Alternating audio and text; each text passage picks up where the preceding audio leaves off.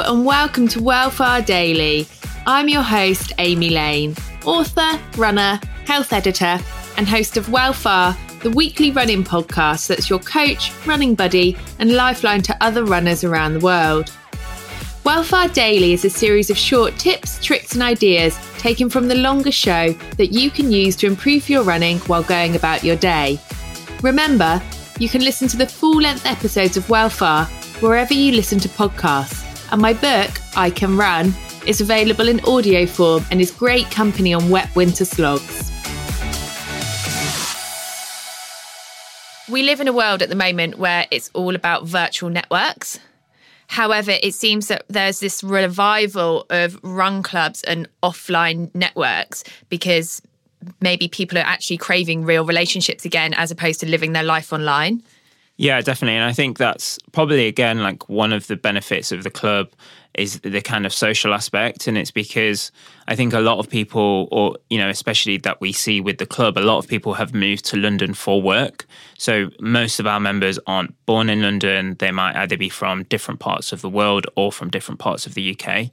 And so they're sort of coming together for a kind of shared love of something, whether or not they've ran marathons or not, or they just sort of, you know, maybe they've ran one half marathon and they're sort of interested in running another one faster, or they're interested in running longer.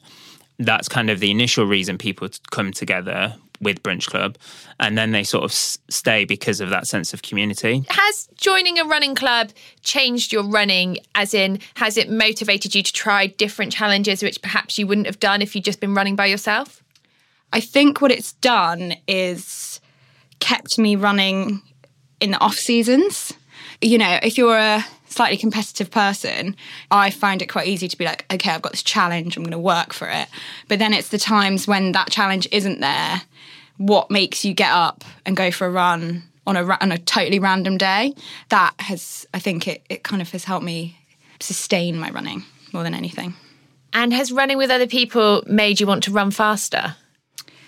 I think I've always wanted to run faster.